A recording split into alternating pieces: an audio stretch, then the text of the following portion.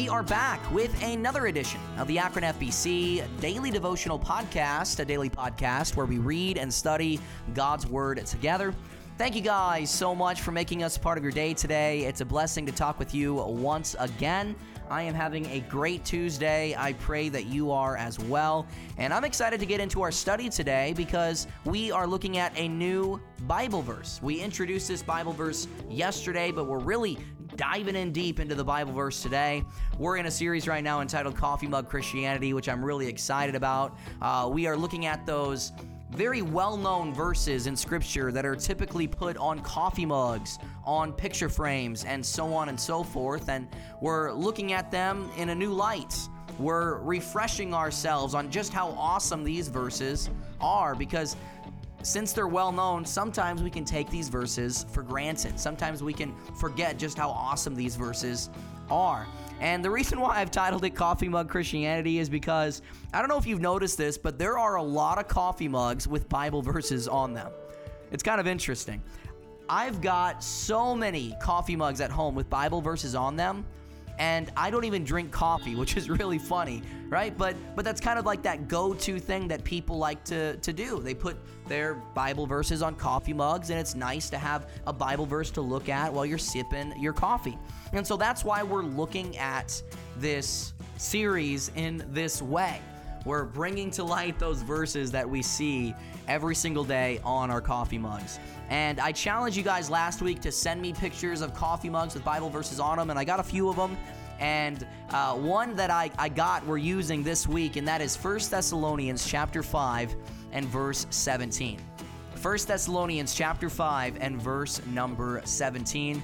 It is an easy verse to memorize. It's only 3 words long, but these are 3 important words.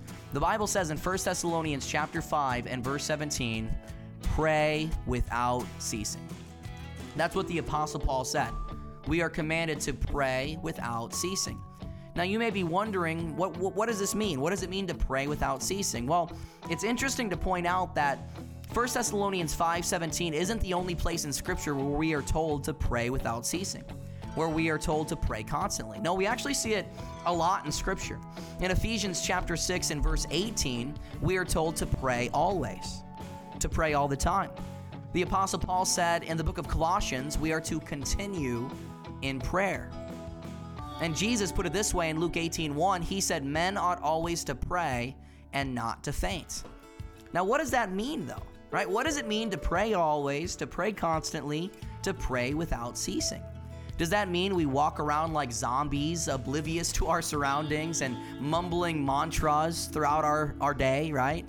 Under our breath, just constantly mumbling? No, that's not what praying without ceasing means. Does it mean that we can't have a conversation with anybody else because we're constantly talking to God? No, not at all. No, the idea of praying without ceasing is actually more simple than you would think. Praying without ceasing simply means we are to be in constant contact with God. That's what it means. Like soldiers on the battlefield connected to their commander via radio, that's what we are supposed to do, constantly in connection with God. And this is how we learn to live in fellowship with Him. Praying without ceasing, it cultivates a personal relationship with Jesus Christ. Because you got to remember now, if you have accepted Jesus Christ as your Savior, if you've called upon Him, Jesus Christ is in your heart, Jesus Christ is in your life, and He's with you wherever you go. 24 hours a day, 7 days a week, Jesus Christ is in your life, and He wants a relationship with you. He wants you to talk with Him, and He listens to you. He listens to you about everything. He wants you to bring everything to Him in prayer. He wants you to pray constantly. And you can say, Michael, that sounds very difficult. I don't know if I can do that. Well, I can assure you that you can, because not only have I been to the point in my life where I fairly consistently pray without ceasing talking to the Lord, but I've also talked consistently with people and without ceasing with people in my life personally, right? It's kind of like this. When my wife and I first started dating, man, we were in love, man. We're in love now, but back then, man, we were in love, right? We loved each other. It was like puppy dog love. We wanted to be around each other 24/7, man.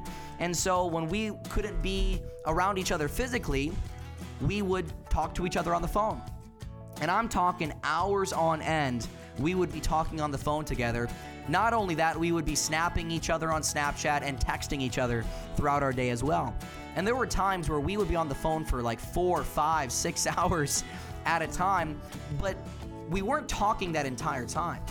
No, we were just on the line together, kind of doing our own thing, but we were just always there. So if something would happen, I would talk to my wife about it. If she was doing something, she would talk with me about it. We would just talk all the time. Well, that's the idea of praying without ceasing. He's with you wherever you go, so therefore act like it. Talk to him throughout your day. Don't just talk to him in the morning, and don't just talk to him at night, and don't just talk to him before you eat, even though you should constantly do those things. No, he's with you wherever you go, so talk to him in that way. You know, many times we begin our prayers by saying, "Oh, our dear Heavenly Father." And there's nothing wrong with that, but if he's with you wherever you go and you are praying without ceasing, you don't have to always begin your prayer like that. If something happens throughout your day, you can say something like, "Lord, did you see that? Lord, help me with this. Lord, I love you. I need you." He's with you wherever you go, 24 hours a day, 7 days a week. He wants a personal relationship with you, and therefore pray without ceasing and act like it. Act like it, and make this a goal of yours, all right?